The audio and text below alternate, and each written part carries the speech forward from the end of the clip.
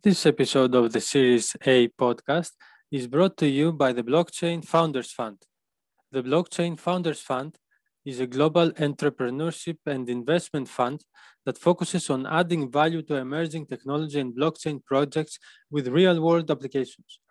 The Blockchain Founders Fund supports seasoned and first-time entrepreneurs across the key business functions with a hands-on, intensive go-to-market venture program.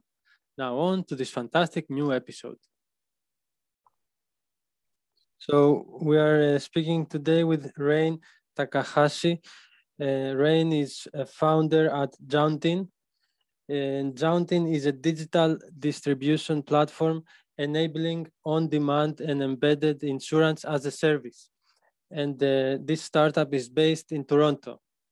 Rain, welcome to Series A, the podcast where we talk about venture capital and startups. How are you doing this morning? Good, thanks. Thanks for having me, George.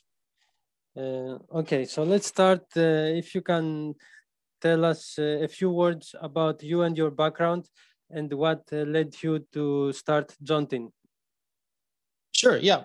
So I used to be a former consultant, and during that time, I traveled a lot, as you can imagine, when you're a consultant, and I would have to get travel insurance every time I went somewhere.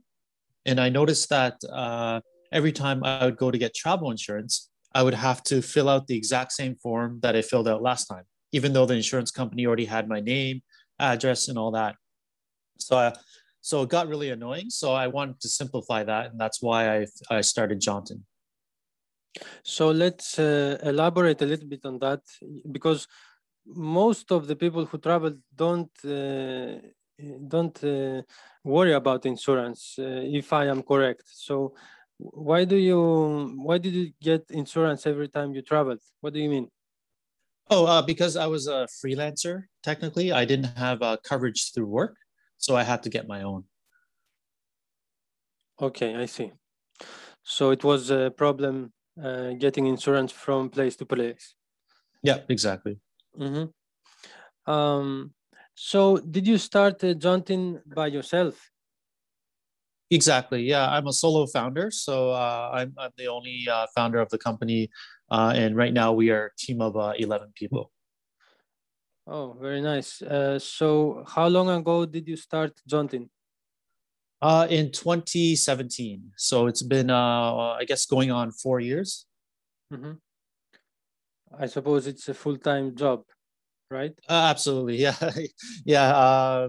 I finally am able to pay myself as of 2020. So I didn't have a salary for the first couple of years, but I was finally able to pay myself a small salary starting in 2020. So yeah, I'm pretty happy about that. So is that salary coming from venture money or from revenue in Jauntin? Both. So we do have revenue, but we did raise a pre-seed round in 2020. So it's a little bit of both. Okay, could you elaborate on the seed funding for our audience? Whatever you may tell us, either it is numbers or investors or whatever you want to Yep. tell us. Yeah, it's mostly U.S. investors from Silicon Valley. It was a pre-seed round of 900,000 US, and a mix of VCs and angels. Mm-hmm. And did you approach the investors by yourself, or did you have any consultant help you? Yeah, it was mostly ourselves. So the networking and going to events and meeting investors. Yeah. Mm-hmm. Now with the pandemic, that everything, at least for the past year, was online. Um, if you were to do this process during the pandemic, would you think it would be easier to approach investors or more difficult? I would have to say more difficult. A lot of investors, the feedback we got is they have a hard time investing in somebody they haven't met in person. So we got lucky because we had met all our investors in person before the pandemic really started to take hold. So the timing worked out for us. But yeah, it was I would say it's probably a lot difficult now if investors aren't willing to invest unless they meet you in person. Mm-hmm. And are you going to be raising anytime soon? Yep. So we are looking to do our next round, seed round, for Q4 of this year, or maybe Q1 next year. We're just working through some of our pitch deck and our strategy right now. So Okay, so 900K was pre-seed. Was that yep. in Toronto or in the United States? It was in our Toronto Canadian company. Yeah, we're a Canadian startup. So Okay, so I'm asking because it seems like a big number for pre-seed. I didn't know that these numbers are in Toronto, in Canada. Uh, so what would be seed and what would be Series A? I think in the US, the numbers might be a little bit skewed upward, but we're probably looking at a $2, $3, $4 million round to be decided for our next round, which could be called a Series A or maybe a large seed round. But in the US, typical Series A usually goes 10 million and above Mm-hmm. from my experience. Yeah. Okay. So, are you going to ask the same investors to do a follow-on, or are you targeting totally new investors? Both. So we will definitely offer our existing investors the opportunity to join in again. And then we will probably have to also expand our investor pool slightly as well, because it is going to be a bigger round. We'll probably need to skew a little bit more towards VCs instead of angels. Yeah. And are you worried about dilution? Short answer, no, not right now. I guess we'll see what happens, but dilution from our standpoint, I'm not too worried. I guess that's the advantage of being a solo founder is I don't have to divide that between multiple founders, so I do have a little bit of extra room there. And does your team have stock options? Yep, absolutely. Yeah, everybody, our early employees or all our employees, yeah, have options right now. And when do you think you are going to be profitable, or does this even matter for Jontin? Yeah, so based on our financial model right now, we're looking at profitability in 2023. So in a couple of years, yeah. Mm-hmm. Did your CFO make this prediction? Yeah, between myself and our CFO, exactly. Yeah. Okay, so let's talk a little bit about exactly what you guys do and what is your revenue model, the business Mhm. model. Could you elaborate on that? Yeah, absolutely. So we charge insurance companies a setup fee to join our platform, and then once it's live, we charge them a software fee based on volume. So depending on how many sales they make on our platform, we get a certain SaaS fee. So it is volume based. And then on top of that, any business we bring in directly to them through channel partners in our own sales efforts, we get a commission from.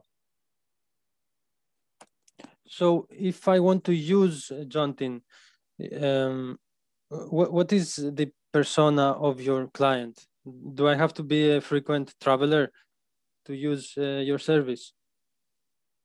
Oh, yeah, we don't do travel insurance, but we do other types of insurance, everything from events to liability insurance to health in the U.S. So if you wanted to use our platform, you would have to be an insurance company. We aren't a consumer-facing brand. You are a B2C company? No, we're B2B. Okay. Yeah. And how many customers are you projecting in your business plan? if that's a number that you can share with us. Yeah, right now we have 5 partners, and with obviously a pipeline of other ones that we're hoping to sign over the next 6 months. So is any of the 5 like a big whale, or all they are more or less, they have the same weight with you? They're all, big insurance companies in the US. So I can't name them on here, but if I said their name, anybody in the US would know who it is. Yeah. Mm-hmm. And are you affiliated with the Blockchain Founders Fund? Yes. So they are shareholders. Yeah. Okay. And are you doing anything on the blockchain? No, we do not do anything on blockchain right now. Okay. Is that in future plans or not in your business model at all? In future plans, yes. So one thing we wanted to do is use blockchain to keep track of the short-term insurance policies that we process. So yeah, it's definitely something we're exploring. It's just that we haven't had an opportunity to dive deep into that yet. Any ideas how you would go about doing this? Into blockchain? Yes. No, we don't have a finite plan yet. Mm-hmm. So that's where our blockchain founders fund would be consulted once we get there. Okay. So reading your deck, I found something that said protection gap. So I'm not sure I understood it very well. Can you elaborate on what the protection gap is and the problem you are solving? Yeah, absolutely. So the protection gap is essentially the difference between somebody wanting insurance and not being able to get it. So, for example, let's just say I were to come to you and say, George, you're an insurance agent. I would like insurance for tomorrow because I need to help my friend move. And you say, sorry, I can't provide coverage to you because it's just too short notice. I need at least a week, so on.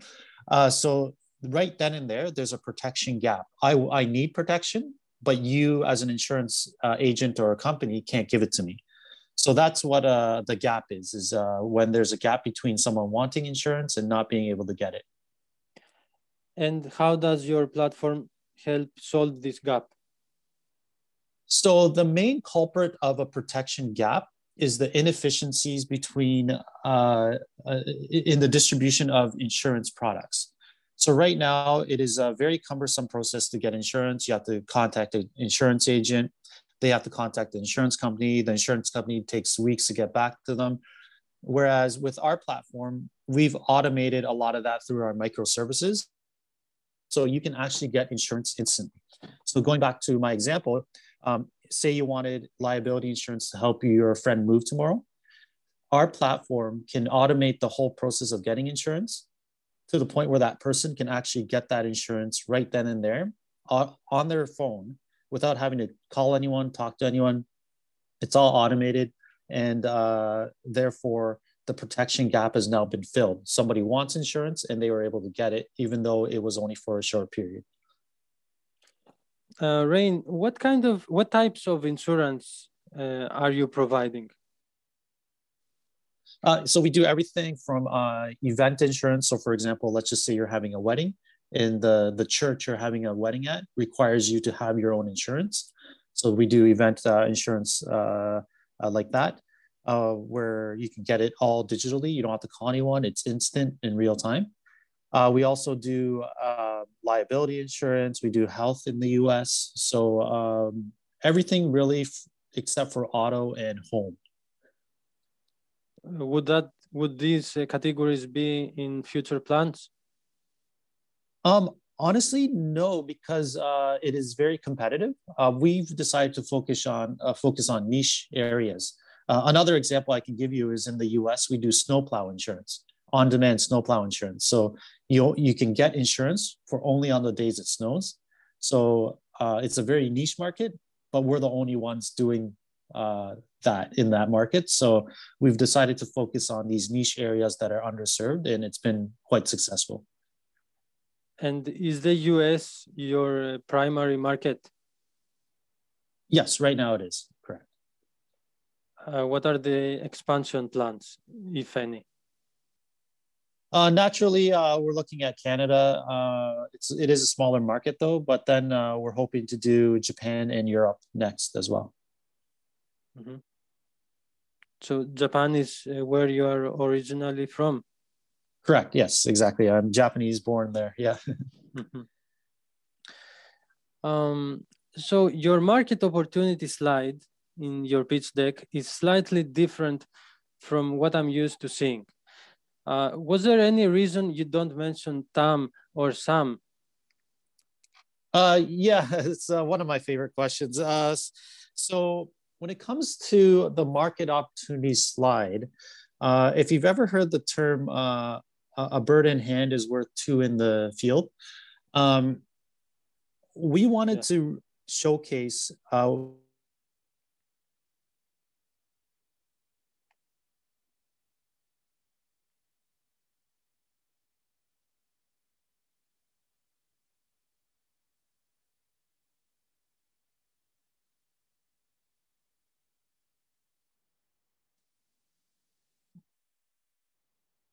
George, can you hear me?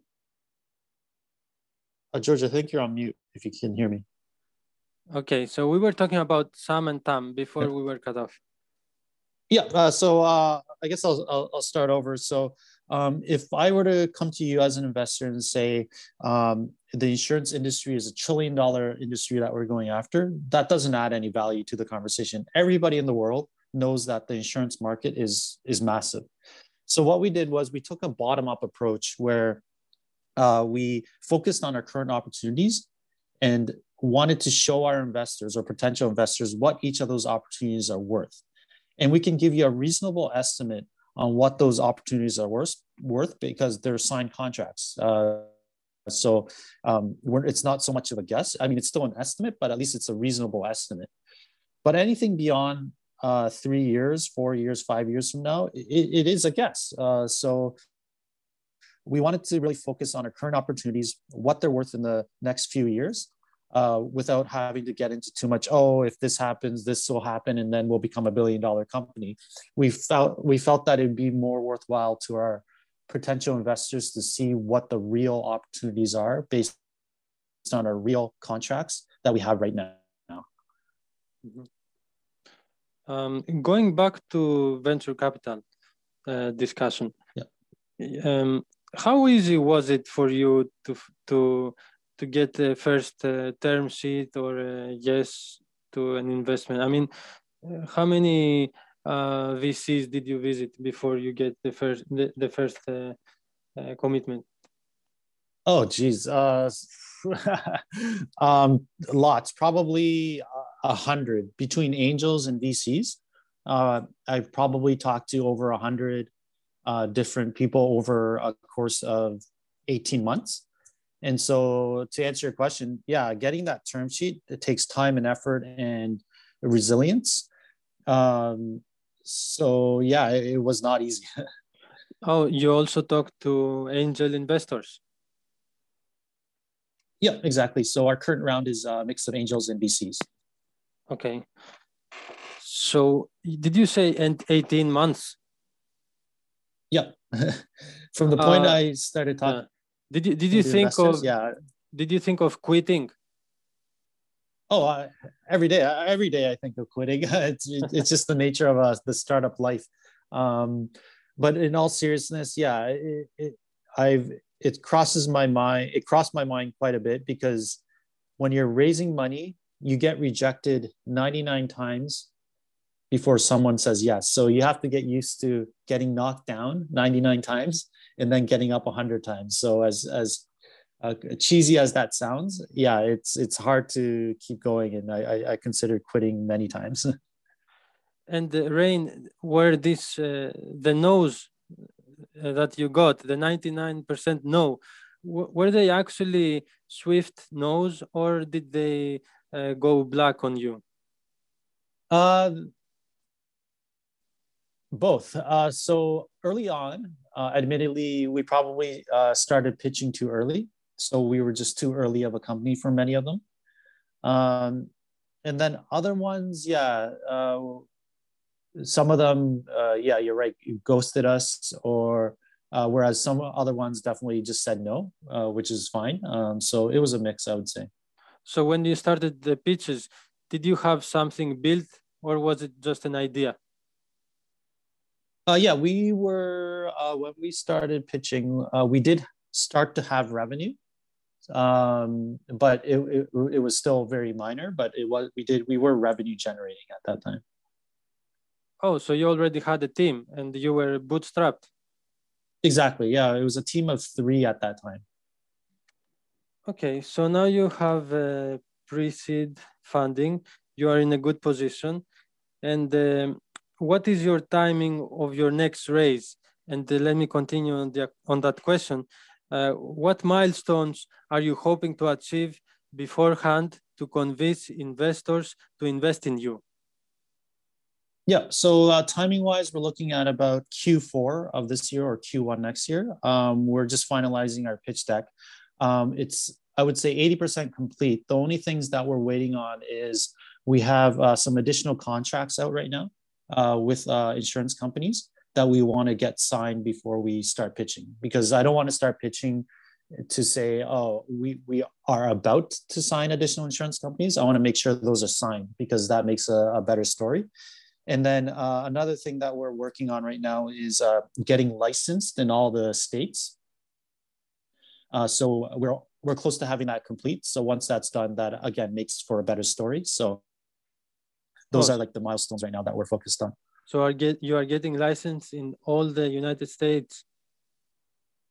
Correct, to sell insurance, yeah. Mm-hmm. And you said you are planning on raising on Q4 of this year.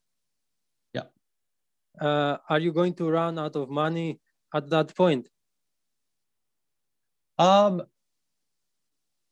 Possibly. Well, because obviously we're not profitable yet. That shouldn't be a surprise. But yeah, our runway right now is, you're looking at about 8 to 10 months is what we have left, based on expected revenues and our current balance. So shouldn't you be raising right now? Yeah, exactly. We have to start going. So we're just waiting on the contracts to be signed, and then we'll be able to start pitching. Yeah. Okay. So what would you say is your unfair advantage about your platform, or what do you do differently? Sure. Yeah. The first one is with the high switching costs. So once an insurance company is on our platform, it gets very expensive for them to switch off of it, because, for example, with one of our partners, our platform completely replaced their existing legacy system. So if they decided to go to one of our competitors, that'd be a very, very expensive undertaking for them to switch off of us to get all the data and then apply that to the new partners. So in that sense, there's a huge barrier. Once we're signed with an insurance company, the chances of them leaving us are quite low, just because it's too expensive. And then the other one, not necessarily an unfair advantage, but one thing we do differently, that I hinted at the beginning of this conversation, is we focus on niche markets. So a lot of our competitors, they focus on auto and home, and fair enough, because they're massive opportunities. But because of that, the niche markets like snowplow, events, and so on have been ignored. And that's where we're finding a lot of success. And do you have plans on incorporating in the United States? We are incorporated in the United States. We do have a subsidiary there that we use for our US customers. In which state? Iowa. Oh, how did you pick Iowa? We went through Global Insurance Accelerator. It's an accelerator in Des Moines, Iowa. So naturally, we wanted to support the state because they supported us. So we incorporated in Iowa. Mm-hmm. Describe, if you can, for our audience, the times when you are pitching to VCs. What are the difficulties? What are the tough questions? What annoys you when you pitch in VCs? And at which point do you understand that it's going well or it's a disaster? It's a disaster when they don't get back to you or they say no after the first meeting. It's going relatively well if they want to meet with you again. So I would say those are the two main indicators. As for questions, tough questions,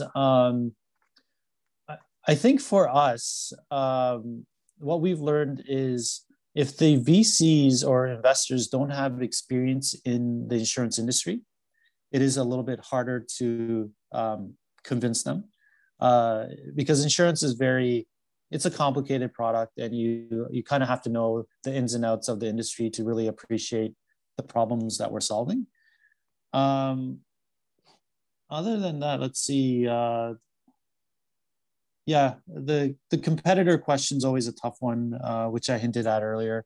How we're different from our competitors is always a tough question to answer because our competitors, to be honest, are doing good work as well. So it's almost like, are we doing it better, or are we just doing it in different markets? And then the other one is definitely the market size slide. As we discussed earlier, everybody knows the insurance industry is $1 trillion market. So how do you distill that to the point where an insurance or an investor can understand what the true opportunity is, instead of just me saying, oh, it's a big $1 trillion industry. Yeah.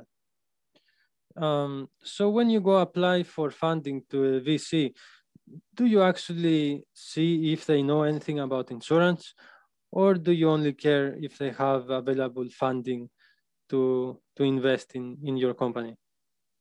Oh yeah, we're definitely strategic. One of our criterias to take money is whether they have any connections at the very least in the industry. Because if it's one thing to give us money, but it's another thing to be able to help in our business development process or our partnerships. So it's not about just having an investor that comes in, gives us money, and leaves. We want someone that's going to help us, work with us, and help grow our business. Mm-hmm. If you were to compare this process of applying for funding to the process of a college application, how would you find parallels to these two procedures? I would say the main thing is the pre-networking, getting to know the school or investor ahead of time before you apply. So before I pitch, I don't go to an investor the first time I meet them to pitch them. I go there to get to know them. I want to know what their criteria is for investment. I want to know what excites them, what doesn't excite them. So it's more of an informal conversation. And then through the relationship building, that's where the chances of them investing in you in the future increases, because it's not about just showing up and asking for money. It's they get to know you over a period of time. And at the end of the day, when it comes to seed round and pre-seed and seed round, they're investing in the person in the team and not always just the business. So if they're not comfortable with you as a person, then the chances of them investing in you is quite slim, unless you have a really, really, really exciting business. At the end of the day, they're investing in the team. So, mm-hmm. Being from Japan, you are aware of the famous Japanese venture investor who is investing in United States and all over the world. Would that be a good target for you to go and apply for partnership with the son? Eventually, yes. I have looked into it, and we're still a little too small for him. But perhaps for like our Series B, I think they would be a great target. Main reason being because we do embedded insurance.